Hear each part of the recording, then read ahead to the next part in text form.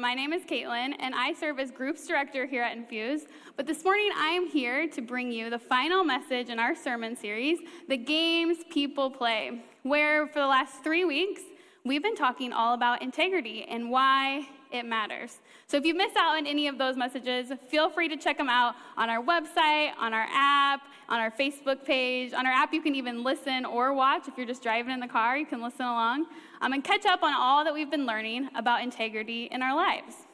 Now, last week, we talked a little bit about how Daniel in the Bible showed us that we can make up our minds ahead of time about what we believe in, what we're going to hold our integrity to, and that we can do what's right despite the price. And that's what integrity is. And when we do that, we also talked about how it makes a difference for others around us, not just ourselves. But the big key part of last week's message was that there's going to be a price, right? Oh, we'll go back. There's going to be a price that it's going to cost us something when we choose to do the right thing, no matter what that is. There's going to be some kind of cost associated with it. And for me personally, that's where the hang-up is in some of this, right? In doing the right thing. Because even if I'm willing to pay the price, it's because I want that outcome to turn out in my favor. And I'm going to be really transparent with everyone today. There's a lot of you, so you're going to learn some secrets about me here, that as a child, I was a really horrible liar. And I don't mean horrible like I was a bad liar. I mean horrible like I lied a lot. A lot. And I was probably a lot like the kids in that video that we watched. But I think my lies hopefully were a little better than I didn't see her draw on my face, right? Come up with a better one than that. But for me personally, I can even think of how it ranged, right? Like in severity. When I was younger, it would be little things like I have a really specific memory. I just told my mom this before I am going to preach this morning, that they had just gotten a brand new couch, probably like one of the first new couches that we had owned. Bought it from the furniture store, right off the floor. It's in our living room, and for some reason, and I think kids, like, we just don't think these things through, obviously, but I took a pair of scissors, and I just chucked it at the couch. I got some shocking sounds in the audience for those of you watching online, and it stuck straight in there, just ripped a hole in the cushion. And so I took the scissors out, and I covered it with a pillow, and I walked away. And later, when they asked me about it, I just said, yeah, I don't know. I don't know how that happened. Weird. Yeah, we have other kids at our house. They probably did it, right? So my mom just found that one out this week, too. But as I got older, the lies did kind of transition and change, right? There were some things that I was lying about that were probably had some bigger consequences. They definitely did, for my own safety as well. But I started to turn a corner at some point where I decided, maybe that if I just told the truth, I could still get the outcome I wanted and avoid the cost of the lie, right? That when I lie and get caught, things don't end well for me as a teenager. But maybe if I just told my parents the truth, that I could still get that thing that I was hoping for, that I could still go that place that I wanted to go, that I could be with who I wanted to be with, if I was just honest about it. And it didn't always turn out in my favor, but probably for the better. So my PSA to all the adolescents watching today: it pays to tell the truth to your parents, so start fessing up now before you're this age, right? But I think it's true for all of us that we'd be willing to pay the price of doing what's right if it meant that we would get the outcome that we wanted in the end. For example, maybe you find yourself in similar situations where you really want to go to that place you want to go or hang out with those people, but you know that if you don't tell the truth, that maybe you'll still get that, and if you do, you might lose that opportunity. But if it meant you could still do that thing, we'd probably be a little more honest. Some examples of this that may be playing out in your life, maybe it's in the workplace. So you might be that workplace tattletale, the one that tells the truth about something that's going on that shouldn't be, and it costs you. It costs you some popularity with your coworkers, maybe some friendships, but in the end, what if you still get that bonus? You still get that raise, right? You get an outcome you desired. Or maybe you find a wallet somewhere. I feel like this had to have happened to a few people. You find someone's wallet full of cash, right? And you're hurting for cash financially. You could probably use a few bucks. But instead, you do the right thing. Despite the cost, you turn it in. And then in the end, the person gives you a reward, right? Some money. I said $100. My husband said that's unrealistic, but you never know. They're going to maybe give you something in return, so you still get the outcome that you wanted. And I think for most of us, that even if it meant that it cost us relationships, that it cost us financially, that we would be okay with making that sacrifice if it meant that we'd be happier in the end. I think that's true for most of us. We live in this mentality, right? Because our whole lives we've been told, be good, do what's right. That's not the hard part. We've been told that our whole lives. We know what it looks like to be good and to do what's right. But the issue is that we start to operate in this mentality of, well, if I do good things, if I'm a good person, then I'm going to receive some good as well, right? I'm going to be good so that in turn I can be blessed in my life. And I hear this a lot from people who also don't believe in Jesus or have the whole Jesus thing figured out. It's almost just like a society way of saying, like, I'm spiritual, I still believe in doing good things and being a good person, if it means that in the end, good things happen for me, good things happen for the people that I love, right? It can seem like silly things like, well, if I return that wallet, then hopefully I won't have a flat tire tomorrow morning when I wake up. Or if I do the right thing, then I'm not going to get hurt. I'm not going to break my leg. Nothing bad's going to happen to my family. We can kind of get in that mentality. But here's the kicker for that kind of thinking is it doesn't always work out that way, right? Bad things still happen, right? We don't always get the outcome we desire. Relationships still end, diagnoses still come up, all the things still happen. It doesn't always pan out the way we think it's going to. I think we've definitely all felt that in our lives at one time or another. You can be a good person, you can do all the right things, you can make the right choices, you can pay the price, but in the end, still not get the outcome that you're hoping for. And there's a lot of extremes of this feeling, right? There's some really deep extremes of like losing someone you loved, some dark things like that are tough to walk through. And then the much simpler extreme that we may feel on a day-to-day basis as well. And to compare it to one of those simple things, imagine it's like that feeling you get when you don't win the raffle prize, or in this case, the Mega Millions, for those of you that were maybe hoping for that in your life and didn't get it. Unless you're in this room, that'd be pretty sweet too. But if you didn't win, you can start to feel like, hey, I did the right thing. I lived a good life. I drive the speed limit most of the time. I don't cheat in the board games. I make good choices. I pray. I'm in my Bible. But I still didn't win. Why not me? It can be difficult to see the win in all of it. So if we can make the right choice, which we've talked about, if we can pay the price, but still not get the outcome we desire, then how do we win? That's the question that we're going to be asking ourselves today. And I think that Daniel, who we were following along with in the Bible, he also kind of found himself in this situation of trying to see where the win in all of this was. Last week, we talked about Daniel. We started at the beginning of his story. So we were in our Bibles, in the chapter, in the book of Daniel, and we talked about where he started, the beginning of his story, that he was an Israelite, he lived in Jerusalem, and then he was captured and taken to Babylon to serve under the king. And the Israelites, they were this group of people that were set apart, that God had set apart. And so Daniel himself was a pretty devout follower of God at this time, which not many people were. So he had already kind of set himself apart in that realm, but also his choices that he's made. We covered some of those last week, that when he was captured and taken to Babylon to serve under the king, he held fast to those things that he believed in and to his devotion to God. Now, we are into chapter 6 of Daniel's story in the Bible. So we've skipped ahead a little bit, and so to catch you up, about 50 years has passed since that initial story. And we're about to get to the good stuff, to the stuff Daniel's most known for, the lion's den, right? The height of his story, But this happened 50 years after the initial part. So by this point, Daniel's pushing like 70 years old. So this is not the Daniel that I saw in like Sunday school or in the pictures. He's a little older. He's lived a lot of life by this point.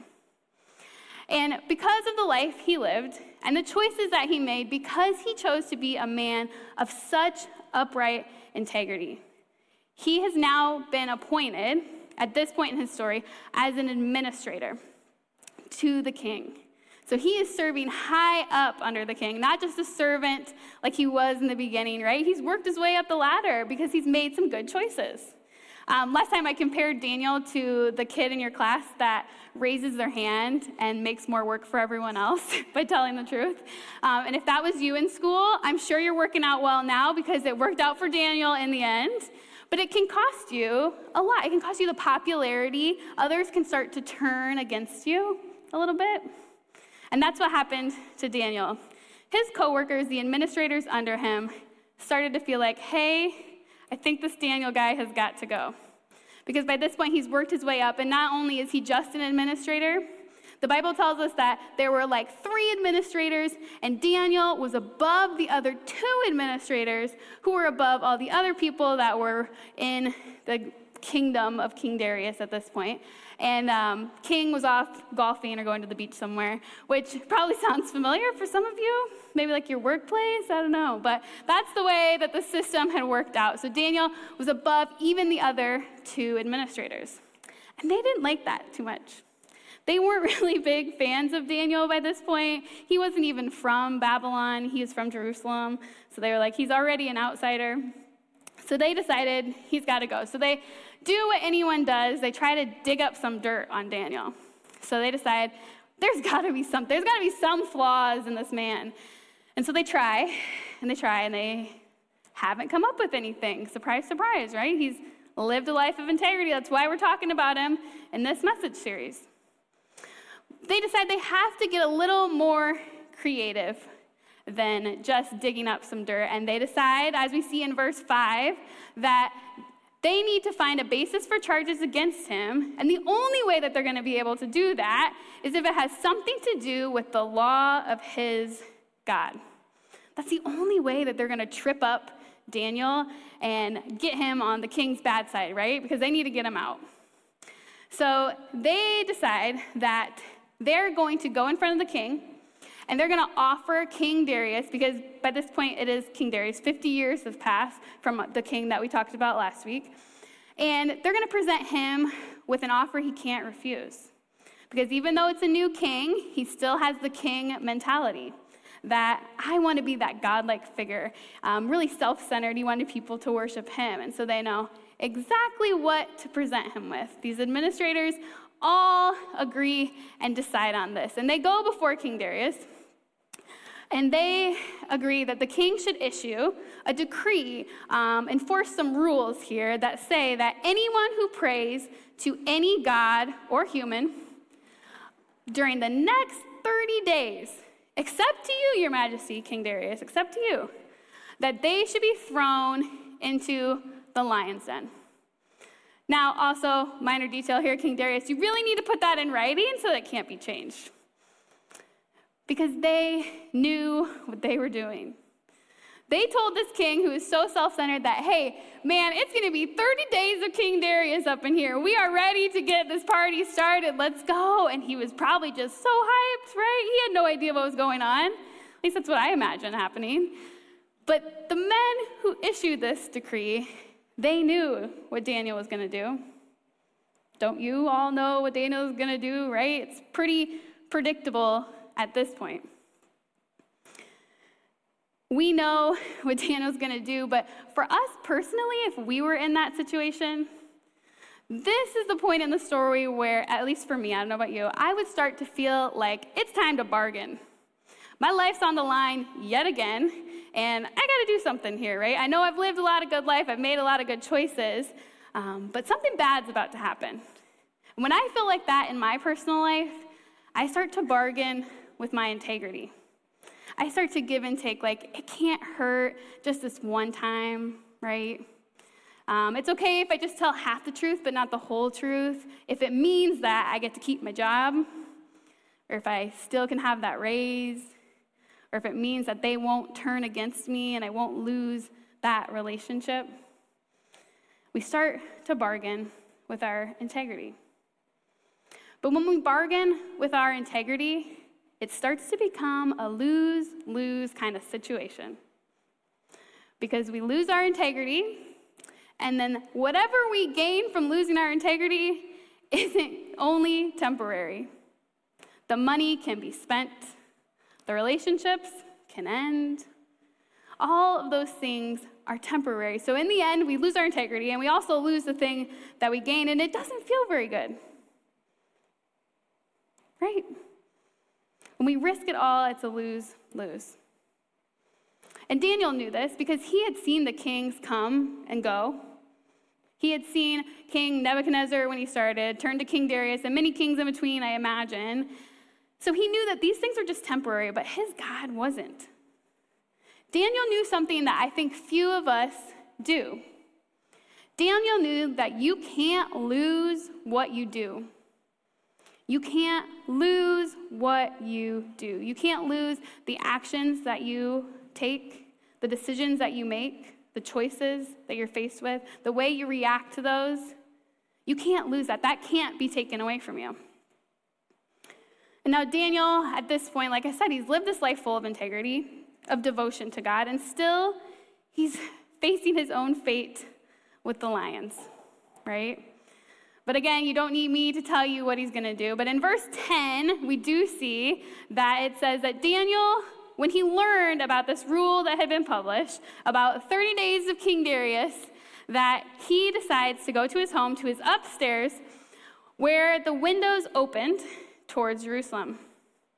And again, if I was Daniel, I would maybe shut the windows, right? Like, I'm not about to make this so public if I'm going to do the right thing. But not for Daniel, not for this man of upright integrity. He opens the windows towards Jerusalem, towards his home, the home of God's people, so that it's very evident that he's praying to his God and not towards the king's palace. He's making it well known about what he's going to do. Now, the verse goes on to say that 3 times a day, he got down on his knees and he prayed, giving thanks to his God, just as he had done before. Daniel had already made up his mind. He's doing what he's always done, despite the outcome that he's facing. And like I said, the men who instigated all of this, they also knew what Daniel was going to do. So by this point in the story, they go to King Darius, right? And they're like, hey, King Darius, we just happened to see that Daniel posted on his Instagram story, and he's been praying, and not to you, King Darius, not to you. They rat him out. And in verse 16, we see the consequence of this. We see that the king gave the order, and they brought Daniel and threw him into the lion's den. We knew this was coming here. Spoiler alert. He gets thrown in the lion's den. And the king said to Daniel, I imagine while he's down in the lion's den, may your God whom you serve continually rescue you. And I think that for some of us, especially those of us who are not followers of Jesus, who don't have the whole Jesus thing figured out, that you can look to some of us who seem like we have it all together, who are following Jesus in our lives, and say that same thing to us. Hey, you know that diagnosis doesn't look good. Doesn't look good for you. Hope that God of yours can step up to the plate and rescue you now. Right? For Christians, for non-Christians, this can be a really sticky point of following Jesus, because bad things still happen. And just as there was no guarantee for Daniel in that lion's den, there's no guarantee for us. And if you were ever told at some point in your life that because you believe in God or because you're a good person that there is a guarantee for you, that it'll all work out in the end, then I hate to say it, but someone probably lied to you. Because there's no guarantee. There's no guarantee for us. There's no guarantee for Daniel. And it's not because we don't serve a good and faithful God, because we do. He is good, and he is faithful. But heads up, he doesn't owe us anything. God doesn't owe us anything. Because we hype him up on Sunday, right? And you might see us hyping him up, that he is good and he is faithful, and we do believe that. But although he is good and faithful, we don't deserve any of those good things, really. We kind of messed that up a long time ago. But he's still a gracious and merciful God. He still gifts us with grace every day. He gifts us with his son, Jesus, with Jesus' life, so we can live this life. And we still have good things that happen to us all the time. And those good things are because he is a good God. And sometimes we have huge, life-changing, God-sized things that happen to us. And it's beautiful in those moments. But he doesn't owe us any of that. Because in these circumstances, we can't control what God does. We don't get to control what doors he opens and what doors he closes. We don't get to control the path that he takes to get us somewhere, or how long or what that path looks like. The only thing that we get to control is ourselves. The only thing that you can control is you. You can control your actions, your reactions, and if the pandemic or the recent events in our society has taught us anything, it's that. We are not in control here, but you can control how you react, what you choose to do, and those are the things that matter. Those are the things that can't be taken away because you can't lose what you do, right? And Daniel knew that. That's why he made the decisions that he made. Because to Daniel, despite how his fate turns out in the end in that lion's den, the actions he did can't be taken or undone, and he knows that. He knows that there's no guarantee for him. However, even if you don't know this story, I think you can guess what happens next. It's like the most predictable movie. I hate watching those because you just know what's going to happen. There's no turns around the corner here. What you think is going to happen is probably going to happen in this story. So I could go on to read to you verse 20, in which King Darius goes over after the night is over, right? He's been down there for a while, so most likely things aren't turned out for Daniel. So King Darius goes over to the hole in the ground. He says, Daniel, servant of the living God, has your God, whom you serve continually, been able to rescue you from the lions? He calls out to Daniel, and shocker, Daniel answered, may the king live forever. My God sent his angel, and he shut the mouths of the lions.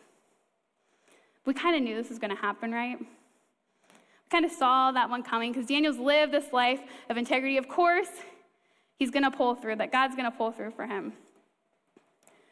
But the truth is, I could have stopped this story way back when Daniel just decided to do what he's always done. When Daniel made that choice to get down on his knees and pray to his God despite the outcome, that was the win in Daniel's story.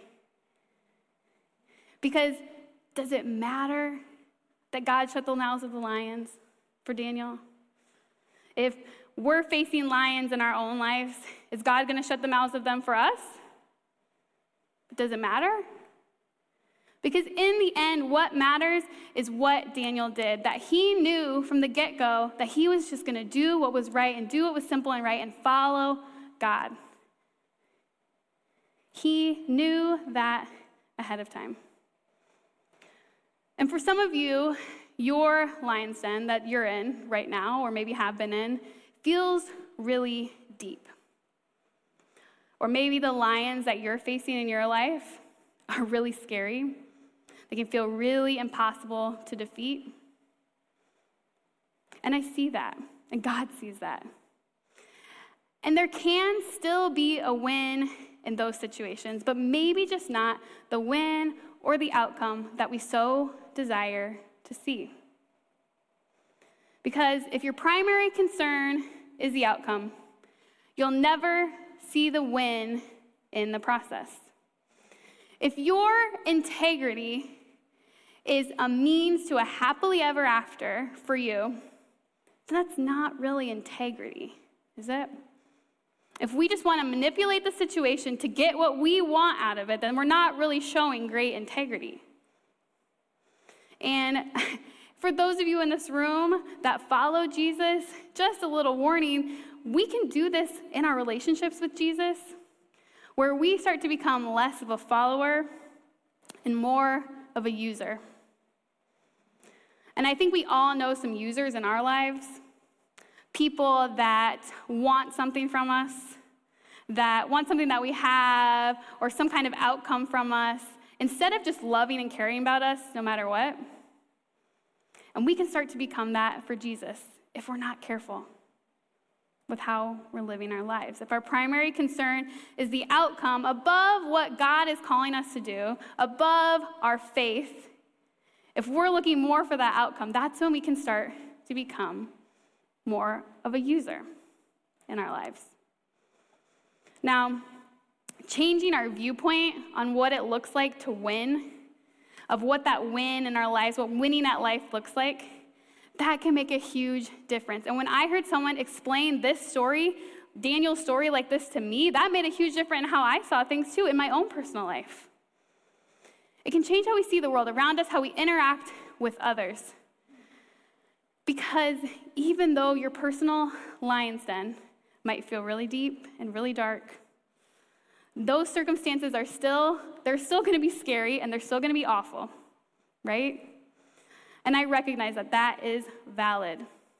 But we can still find a win in the process. Winning at life can look like making the next right choice, despite the price, and staying devoted to what we believe in the process. So without even realizing it, no matter where you're at in your life, you may still be winning. There's still a win for holding on to your integrity, for not compromising what you believe in despite the outcome. And imagine what that would look like in your life when you're faced with those lions and you can say, hey, no matter what happens here, I still know that I have held on to my integrity, what I believed in. I'm still a good person. I've still got that going for me, and that's a win. Despite how this situation turns out, imagine how that could change your life.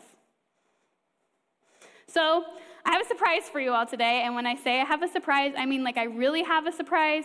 So if you scare easily or you don't like loud noises, this is your warning. You may want to plug your ears.